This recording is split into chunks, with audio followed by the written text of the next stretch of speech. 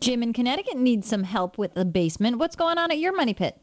Hi, I have a house that's about 70 years old, Okay. and my kitchen floor is sagging a little bit. And the house is made out of like a lot of milled timber, not your traditional 2x12s. And Okay. one of the pieces has rotted, and they put up a steel post under it, but I like to raise my floor up a little bit, to make it even when I redo my kitchen. And I know if I do it too fast, you can crack the plaster, so I want to know what the best way to, jack it up a few inches. Well, Jim, it takes 70 years for that house to sag, and trying to lift it back up any quicker than that is bound to cause you some problems. What I would recommend is you stabilize the structure, and by that I mean if you've got any rotted or decayed areas, you want to basically stabilize it so you don't get any further movement. In terms of trying to level that floor, you're almost always better off trying to level it on top of the floor than to try to raise the floor structure by using, for example, a floor leveling compound.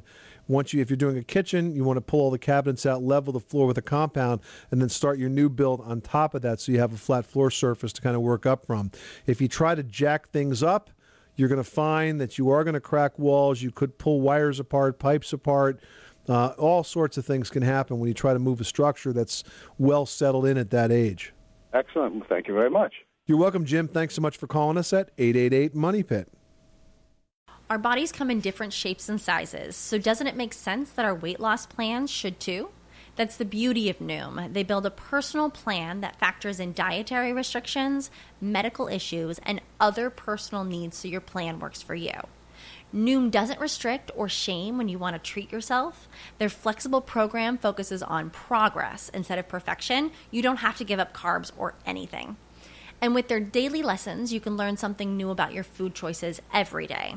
After just a few days of using the app, I learned how to recognize cues for overeating and how to choose the right foods to feel full. Stay focused on what's important to you with Noom's psychology and biology-based approach. Sign up for your trial today at Noom.com. That's Noom.com. And check out Noom's first ever cookbook, The Noom Kitchen, for 100 healthy and delicious recipes to promote better living. Available to buy now wherever books are sold.